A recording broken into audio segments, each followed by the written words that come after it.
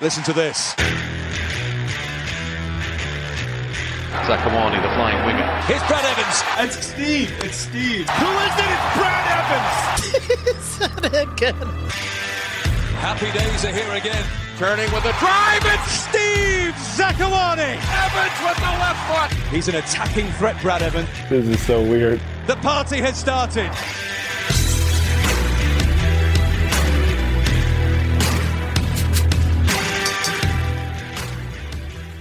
What's up, everyone? Welcome once again to Winging It with Zach and Brad. The Sounders coming off a disappointing loss to the Portland Timbers.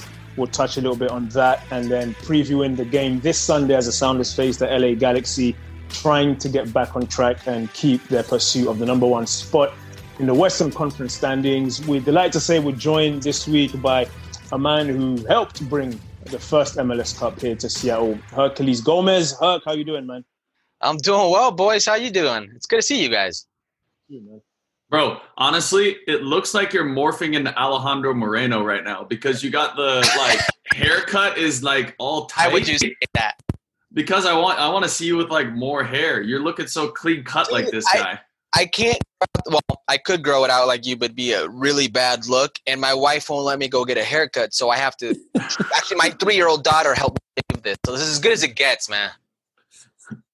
I want to get your thoughts, and also Brad as well, on the Sounders Timbers, not just Sunday's game, but this rivalry, because it's gone really weird. Because Seattle went to Portland and beat them 3-0. Then the Timbers came up here and won 2-1. Then on Sunday, some normalcy was resumed because the home team actually won. But the Sounders could have easily been 4-5-1 up at halftime. It looked that easy. Then there were adjustments made. So the point I want to get to is the Sounders have lost 3 games this season. In all 3 losses, they've had close to 70% of the board and have struggled to create chances when teams sit deep and take away space for Jordan to run into and for Nico to play into. So 1, how can they solve that problem? And then 2, because we haven't spoken to you in a while, just your general thoughts on the 2020 Sounders team.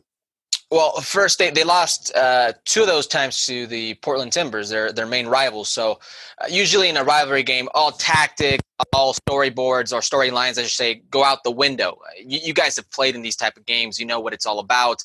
Oftentimes, the home team will win. I found it kind of strange at the first go-around. It was the Sounders that took it to them, at Portland. The second go-around, it was Portland who took it to Seattle. So I don't hold too much stock in those games and what they actually mean, because I think they're completely different. And you guys know what it's like playing in those games.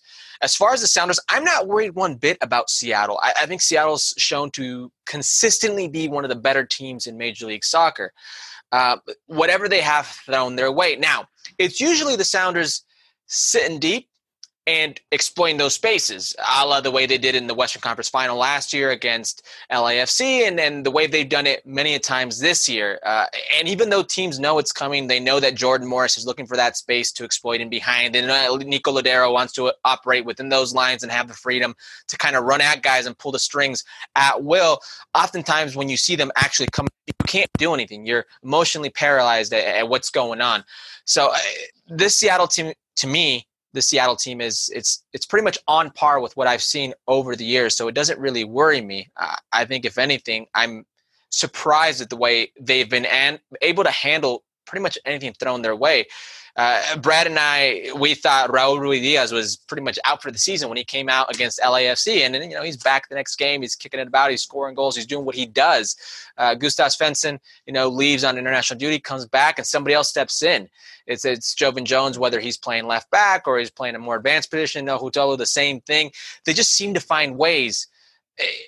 I just think this Seattle team is tried and battle kind of ready. They've been there, they've done that. So it doesn't really surprise me where they're at. And like I said, you talk about the games they lost this season. I don't hold too much stock on that.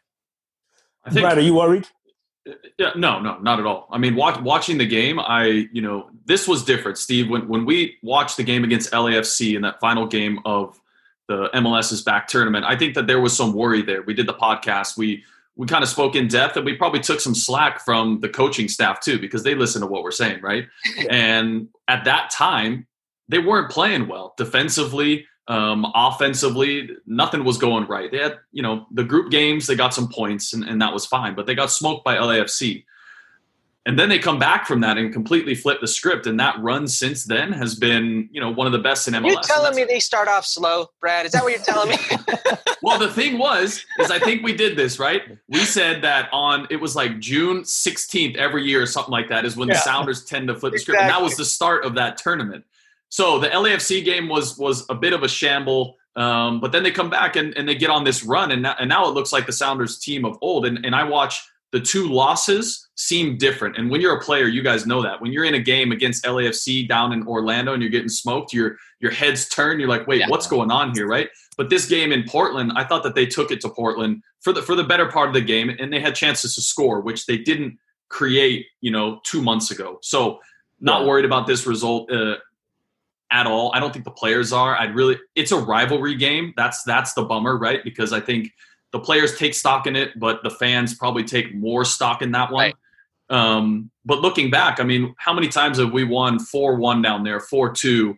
I think there's always been lopsided results in these rivalry games, especially against Portland. But I think this team is fine. But there's small little issues that we can discuss, consistency from a couple positions. But other than that, I think that they're in a good spot. Are you guys at all concerned? Because I said the team was stacked. I thought there were 3 weaknesses. One was playing against teams that sit very deep, take space away. 2, I thought that the left-hand side, you've got it figured out. The right-hand side has been a revolving door. Shandon Opia, Anduala Buona, Miguel Ibarra, Joevin Jones, Christian Roldan. They haven't consistently got someone there. With Brad Smith coming, I felt, okay, they're going all in on Joevin Jones. That's going to be his role. He can be that balance to Jordan's side. Then I felt the third weakness was centre-back. Yeimar looks fantastic. Mm-hmm. Arriaga's playing well, and Shane O'Neill, I think, is playing better than I expected. But should Yeimar get injured in an extended run against the top teams in the playoffs, do I trust Arriaga and O'Neill to the degree that I once trusted any combo of Roman Torres, fully fit and motivated, Kim Ki-hee, Chad Marshall? I don't. So I think centre-back is the one area I think they cannot afford an injury to Yeimar. Curious for your thoughts. Yeah, I mean, you're absolutely right. I even think with them healthy, there's still some question marks there. I think that's the weakness of the Seattle Sounders team and maybe a lot of different MLS teams. I mean, because the bar is set so high, because you had the Chad Marshalls of the world there, 3-time MLS Defender of the Year, before it's all said and done, that trophy will be named after him. You had, guys like Roman Torres, who's an idol in Seattle, who's a cult hero, if you will. You had Kim Ki-hee, who comes in and does more than an adequate job. To all of a sudden go with Gomez Andrade and Arriaga and the way they've underperformed and underwhelmed at times, I'm not so much worried about the right-hand side because you guys have seen Seattle throughout the years where that's been a revolving door and it's been a kind of, take your pick of who's going to be in there, who's going to be that puzzle of the moment or that flavor of the month, if you will. At times, Harry Shipp was a player that was playing there and playing extremely well. Joevin Jones can do that job. Christian Roldan, if need be, could do that job. I'm not so much worried about that position as I am for Seattle when it comes to the center backs. I don't feel that these center backs are in a position with some of the MLS elites 1v1 have the experience in the league and B, the capacity to stay with some of these players. That is the one position that, or I should say partnership, if you will, because you can have a player who maybe not up to snuff, but if you cover him the right way that the Seattle Sounders have always been able to do, you can get away with it. That's my one position of weakness right there. Yeah, I think they're both really – I think all three are good center backs. But if you talk about – I think this is the biggest point is experience in this league. This league is completely different from every other league. Herc, you've played in multiple leagues. Steve, you grew up playing in a different country, right? You know that this league is different. So no matter how good you are, you have to get those games underneath your belt. And I've seen Yeimar do it better than all three. And he is, a designated player, right? And so he should be that caliber of center back, and he's done that. I think that they'll get there. I think they're getting close defensively. The past 4 or 5 games have been much better from the back line. But I still think that right midfield position, this team has all the attacking prowess. And if you can really solidify that right mid position, then the 2 center backs, they're only going to have to make 3 or 4 plays a game. And if they can do that, then that's fine. So leave the guys forward and let them do their thing. But Joevin performed insanely well against San Jose, came back and kind of had iffy game. He didn't perform as probably well as he'd like, but he did okay now in Portland, but then comes off injured. So who knows who fills in there? That's probably the biggest question mark. But like you said, when teams sit back, that's when good quality service has to come in. Kelvin can do it. Nuhu's still got to get there. So I think Brad puts himself into a good position playing that left back position and getting some quality service when he steps into games. I guess the proof is in the pudding. We'll see when he gets on the field. Yeah, absolutely agree. We're going to get to the preview in the LA Galaxy game. I definitely want Herc's foot on Chicharito because I had what they called a hot take, I guess, this week. But we'll get to that. But I want to touch on a few things around the league. Surely Matias Almeida has to go. Now, I love the guy. And what he did last season was amazing. I came into the season saying, San Jose is my dark horse. Like, they probably won't win the West. But if an outside team could win, I think then he shocked us with his tactics. I'd seen him at Chivas. But, I mean, you can't give up 7, 6, 5. What's going on, Herc? 7, 6, 5, 4. He's had this September, and it's going to get worse. They face LAFC this Sunday, and LAFC just dropped 6 on Vancouver, 4 in the first 15 minutes, I think, something like that. Ridiculous. What makes him so great as a coach is he makes players believe. And you guys know very well, once you stop believing, that's a dangerous thing. If you say, okay, we don't have the greatest team on earth, our roster isn't, built on money. We've got guys who are maybe under the radar, but we're playing well together and we're playing with belief. So all of a sudden, this very fun style, because you saw in MLS's back this man-marking system all over the field that's big on transition, big on fitness. When teams are trying to get their legs underneath them, when teams are trying to figure themselves out tactically, and you can take it at them, it's almost like a fight, like a heavyweight fight. The more you can kind of connect on the chin, the better chance you've got of wearing these guys down. But all of a sudden, like a fight, that counter is what really hurts him, because all of a sudden, and you saw it, Jordan Morris in the game that they completely wiped the floor with San Jose. Jordan Morris from the left-hand side receives and turns Jungwirth, and then proceeds to make about a 40 to 50-yard run, and nobody's on him. Nobody steps to him. It's like Jungwirth, that's his man, that's his responsibility, and it's the parting of the Red Sea. It's been that game for them every single game in September. I think at this point, this message that he keeps trying to relay to these players is done. It's worn on them, and it's mental, because some of these players have been there in this position last season and they played. So it's not what Matias Almeida says, I don't have time to tactically work with my team. Neither does Vancouver, neither does Seattle, neither does Portland, and they're not getting blown out by 6, 7 goals a game. It's interesting to me because how long until they make a change, do you think? Is it a situation where it's the coach, or is it the GM that's been there for 4 years now? Exactly. That can't make the right moves and can't, or doesn't want to make the right moves, whatever it may be. Who goes first? Is it a GM that gets ousted, or is it the coach? Well, in this case, because the coach is worth more and you're on the hook for 4 years of salary, and he's a very, I guess, sought-after coach in Latin America, I would say it's Jesse Farinelli. It's not the first time he's gotten it wrong. Listen, Matias Almeida is there to kind of move the pieces, but you got to give him the pieces. They took away their best player, and Eric Magnuson. I'm sorry. Yeah. You can't just say, I'm taking away your players, keep playing the way you've been playing. That's not how it works. So a little bit more leash, I would say, on what is Matias Almeida, but Jesse Farinelli, since he's been in the league, he's got it completely wrong.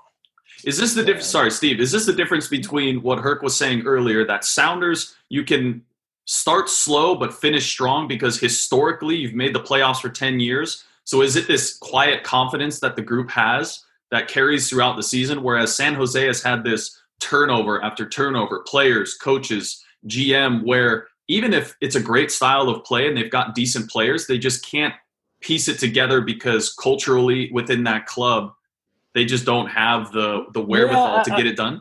Yeah, I mean, the two of you were there for 2016 MLS Cup, and there's still a handful of guys who are still there. Like, Nico was a key part of that. I think Jordan and Christian were there by then. Joven scored a penalty. So you have guys who in their DNA, what this club means. I mean, on the bench, Schmetz is a Sounders guy. Gonzo Pineda played. So I think you do have sort of this DNA and belief of knowing how to get it done, which I think is one of the hardest things to do in MLS, is getting a group of players who, and it's hard because I was watching even like the New York Red Bulls, for example, and for a couple years ago, they looked fantastic. Jesse Marsh was there. They looked like a New York team should look.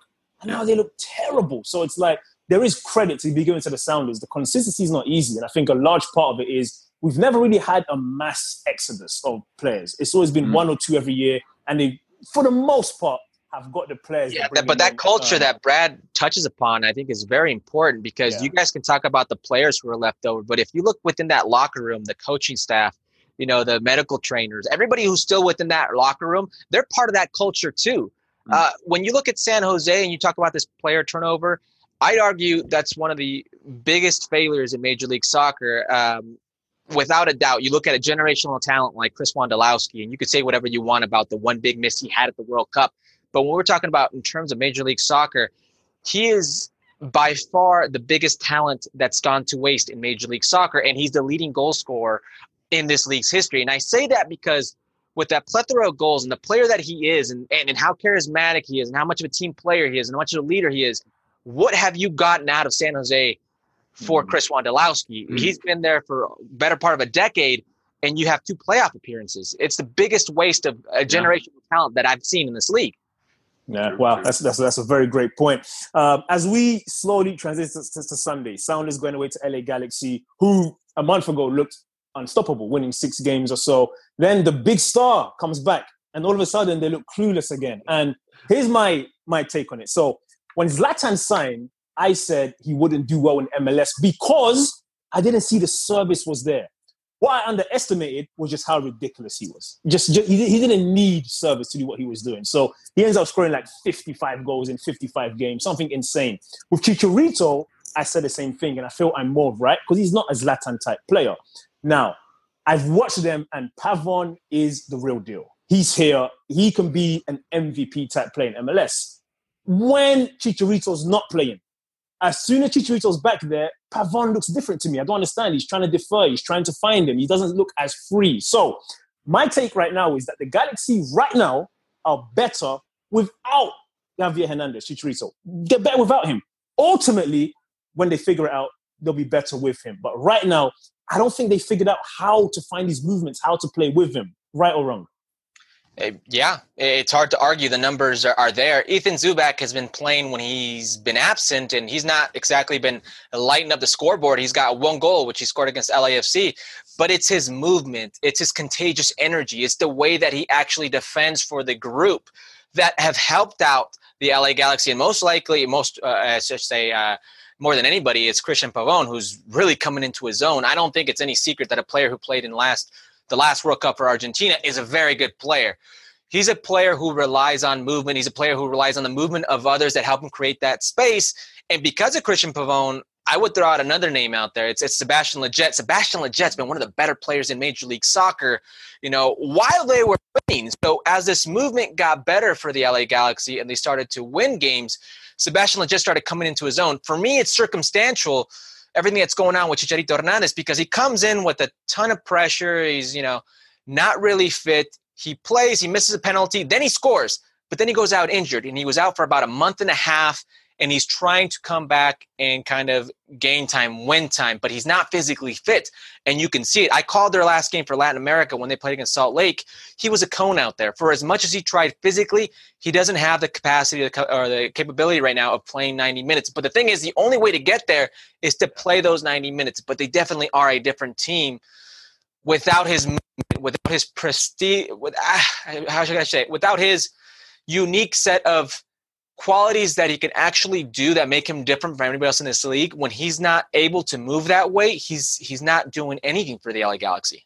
So would you say, you talk about his movement, the way that he wants to play, would you liken him mostly to like a Chris Wondolowski, yes, the way that he likes to play? Absolutely. That's the first thing that comes to my mind. Or BWP. Yeah, I think Chris is probably the most fit guy in the league. Wondolowski is probably the fittest guy in the league. And you could fight me this, but this guy could run for days, right? Yeah. And if you play that way and Chris has been successful, and if you can't play the way you want to play, your body won't let you, you're not going to find the results, because it's all about poaching at that point and pestering and the constant pressure. And when you can't do that, Chicharito wants to make center backs make mistakes. And physically, when you can't do that, you don't have the capacity to do it, you tend to look like a cone. Yeah, it's a great example of unbelievable movement in any league. I don't care if it's Major League Soccer. Chris Wondolowski is terrific with it. Do you guys remember, this was probably like 4 years ago, it was the MLS All-Stars versus Chelsea, and it was John Terry at halftime, and he's telling Chris Wondolowski how incredible his movement is and how difficult it is to mark him with his movement. That's Chicharito Hernandez. Chicharito Hernandez just did all this with the biggest of teams in the world. That's Sir Alex Ferguson, Manchester United team that won the Premier League. That team in Real Madrid with Cristiano Ronaldo. He was the foreign player of the year at Leverkusen while he was in the Bundesliga. He's got all these great just attributes about him, and he's 32 years old. He's by no means done. But you're absolutely right. If he's not physically fit, he can't show that movement. He's not going to be good for the team. But the only way you can get him there is by playing him.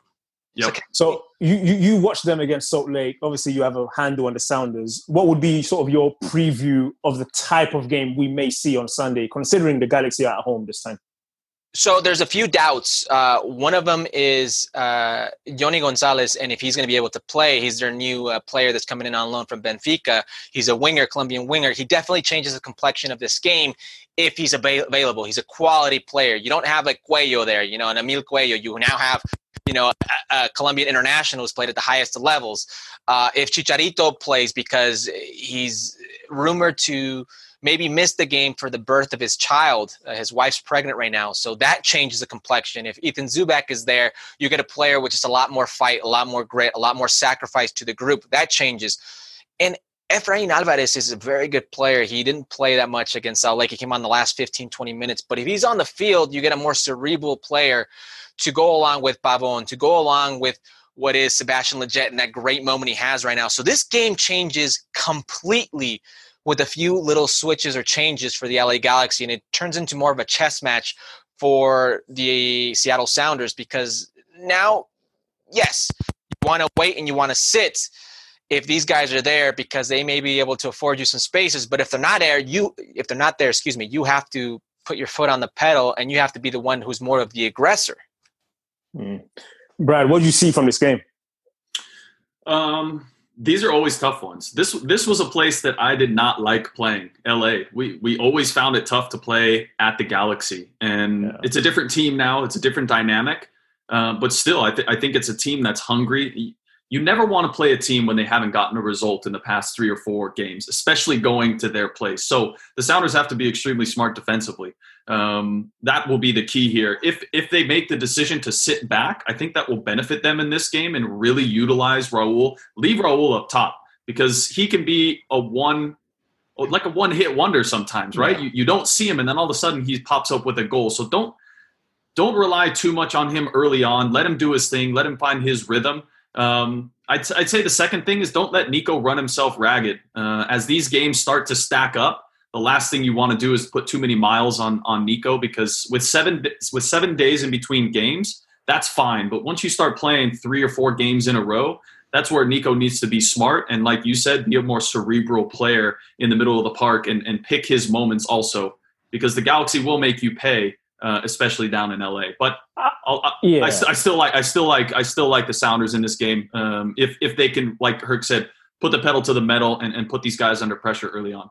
Brad, one thing that I think is very valuable here is the movement of Raul Ruidíaz, because while I was calling the game, the LA Galaxy versus Salt Lake, Daniel Steres and Nick Depay, they're very much bigger center backs who don't deal well with movement and get caught watching a lot. And Perry Kitchen in that game wasn't exactly doing them any favors. He was kind of leaving them out, to dry. As Raul's movement gets better, he can really pick this team apart in the center back position.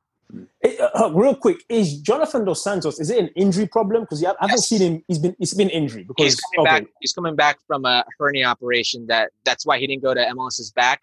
So he's working his way back to full fitness, but he's actually the biggest piece to the LA Galaxy puzzle, because that team kind of goes with them. Guillermo's their coach, Barros Schelotto, has mentioned that he's the most important player. He's the kind of heartbeat of the team. He's the one who protects them defensively, and he's the biggest piece of helping that team kind of construct and build out from the back.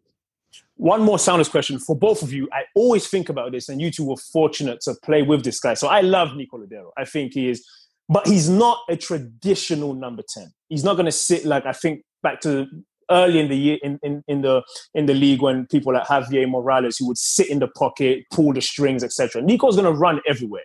And how is it when you're playing with him when you lose the ball? Because if Nico's supposed to be on the right or central, and then he's made a run to left back to play a long ball, or he's run to left wing, and the ball is lost, how do you adjust for filling the gaps he leaves defensively? Does that hurt the Sounders in any way, or have they learned that this is Nico and we just have to fill in the gaps? I think Brad kind of mentioned it. You don't want Nico to run ragged, to tire himself out. Yes, he's not the traditional number 10, but that's also what makes him great, what makes him good. Oftentimes you get these 10s who defensively aren't going to do much for you. Nico's a very much box-to-box type of player. He doesn't mind rolling up the sleeves and getting dirty, but you don't want him necessarily having to do that. It's good when he does it, and it's contagious because you're saying if the best player on the team, if our DP's doing it, then everybody else has to do it. Look, I've been adamant about this. I don't know how you guys feel, but when the book is written on the Seattle Sounders, there will be a Nicolás Lodeiro chapter. He's a parting of the waters for this club. There's a before and an after with Nico Lodeiro. He's just a player when the lights are on and it's the biggest of moments, the biggest of stages. That's what he's all about. You look at his curriculum, you look at his resume. Everywhere he's been, he's won. There is a reason for this. It's the Nico Lodeiro mentality. I think when you interviewed Christian a couple weeks ago, he said it as well. And Herc, when you're on the field, you can testify to this. But if I'm playing right mid, I know that Jordan's on the left. We've got a striker up top and Nico in the middle. My job as a right mid is to provide service when needed and combine with my right back. But also, I know that when Nico goes forward, I have to be really smart and concise and pick my moments because, like you said, the last thing you want to do is for 4 players now to have to be chasing the ball backwards. It's one thing to have, 7 guys behind the ball, but if you can get 8 or 9 defensively, that just makes you better. And it also provides recovery of the ball is key. And that will give Nico more of the ball. So instead of pushing 4, 5, 6 guys forward, sometimes you have to hang out as a right mid and let Nico do his thing because you know that he's going to make mistakes. Everyone does. But the sooner that you can recover the ball and get it back to him, that's where he's at his most dangerous, is that transition play. So it's not traditional, but it's learning about the players around you. Like we said, that's what the center backs still have to do with this team. And once that gets done, this team will be, flying just like they always do towards the end of the season. Okay. Before we go, let's hit a couple more things around the league. I want to get both of your thoughts on. I've written a few things for MLS and thought about this. At no point in this season have I been worried at 0 point about LAFC. I don't know what it is. I think they scored too many goals for me to be concerned. I think as soon as Bob Bradley and Ante Razov and the guys down there work some magic and figure out whatever the hell's happening defensively, they're going to be back to winning every game 5-0. So I don't know. Am I right, wrong? Like, should we be concerned about this leaky defense? I know where you're going with this. I'm a little concerned just because you guys know what it's like. And Brad, you've been a defender in this league. You shouldn't necessarily have a lot of turnover in that defensive line. And there's been a lot of turnover. Walker Zimmerman leaves. Tyler Miller leaves. Stephen Beitashour leaves. Jordan Harvey gets less playing time because they want to give somebody else a chance. So now you have Diego Palacios on the left. You have, Djokovic, who was brought in, Dejan was brought in to be kind of an insurance policy, not necessarily start. He's starting alongside Eddie Segura. Now you've got Tristan Blackman, who's a converted, winger right back all of a sudden playing. Hinela, who's inside the middle now. He's not used to playing with this defensive line. Your probably most important player, not the best player, because that's Carlos Vela. And by the way, he's injured. But your most important player misses a huge chunk of the season in Edward Atuesta, the guy in that position, that defensive midfielder position, gives you that security, your security blanket, if you will. Their heartbeat, he's not there. So you couple all this, I definitely can see why they're doing so poorly defensively. And when you're doing that poorly defensively, along, by the new goalkeeper who you brought in Vermeer, he's not the solution. So you revert back to Pablo Cisniega, who's not exactly the surest thing. So I'm not surprised by the problems. I do think Bob Bradley is a smart enough individual and coach to kind of protect that back line at times. But when you have players like Diego Palacios and you have guys like Latif Blessing, who's playing the right back position a lot this season, and their main characteristics is to kind of join in that final third, you will leave yourself exposed with those center backs. Eddie Segura has had his hands full. I'm not surprised by LAFC. I am a tad worried about him, but that worry goes away once Atuesta is healthy, once Carlos Vela is healthy, and the way Diego Rossi is playing. Yeah, so that'll go away.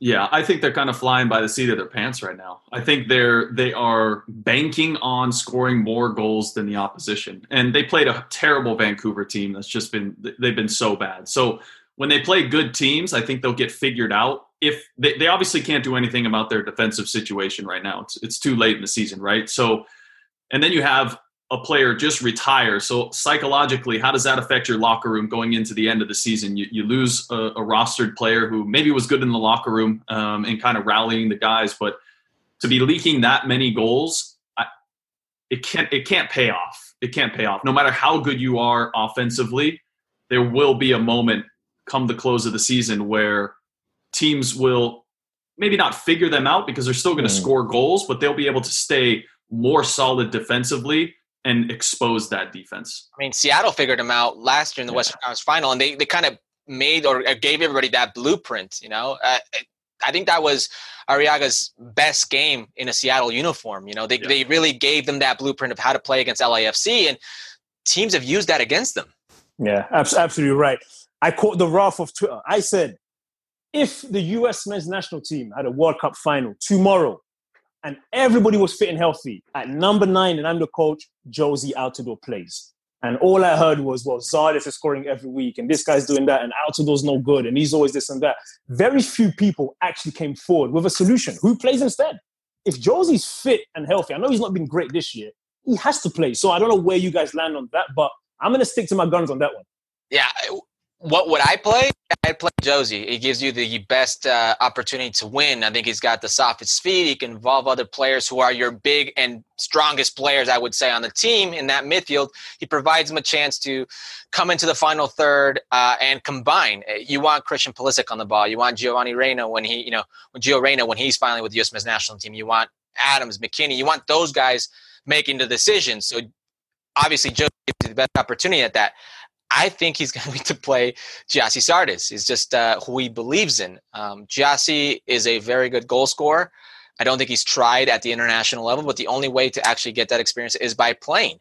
Jozy, for me, gives you the best opportunity to win, but I see Greg going with Gyasi Zardes. Yeah, this is a tough one for me. I mean, in form right now, Gyasi. But Gyasi's had over 50 caps, and he's only scored 12 goals for the national team. So hasn't always played as a 9, though. Yeah. Okay. Fair enough. And maybe not the system that provides him the best chance to excel. That could be an argument as well. And maybe this is a better fit for him moving forward in Greg's system. But I've never played with a more dominant striker than Jozy. And I don't think that Jozy has yet to really tip the scale and start to see that decline. I still think he is figuring out his game and how to evolve as a player and be successful. Health would be number one, right? Yeah. That's going to be the biggest thing moving forward. If Jozy can stay healthy, then that's the battle that you want in any team. You want two strikers going at it to battle for the who's going to reign supreme as a starting number 9. Right now I start Gyasi if there was a game next week. But if Jozy's healthy, I go with Jozy. Mostly because I played with him before and he's tried and true. Until he doesn't produce, then maybe we start thinking about switching things. We're still 2 years away if you think about it. I mean, Josh Sargent can come out of nowhere and be the guy that believes he can be, the goal scorer, the soft feet. You know, he's got a good brain on him. He's got good work ethic. He could be that complete player. We're still a ways away. But if it was tomorrow, my pick is Jozy. I'm with Brad. Last one before we go. I don't know when we'll all three have this conversation again, so I'm going to go all the way there and just get some predictions out of the way. I don't see anyone catching the Columbus Crew. They've conceded 5 goals and we're 13, 14 games of the season. They won't concede more than 10. They've lost 2 games or 1 game. They won't lose more than 3 or 4. Again, is there an asterisk because they've played Cincinnati 20 times? I don't know. Yes. Some people have said that. I don't know. You have to beat who's in front of you. But is that will the Supporters' Shield winner this year have to have a massive asterisk, or can they openly hold that shield and celebrate with the fans? You cannot openly hold that shield and celebrate.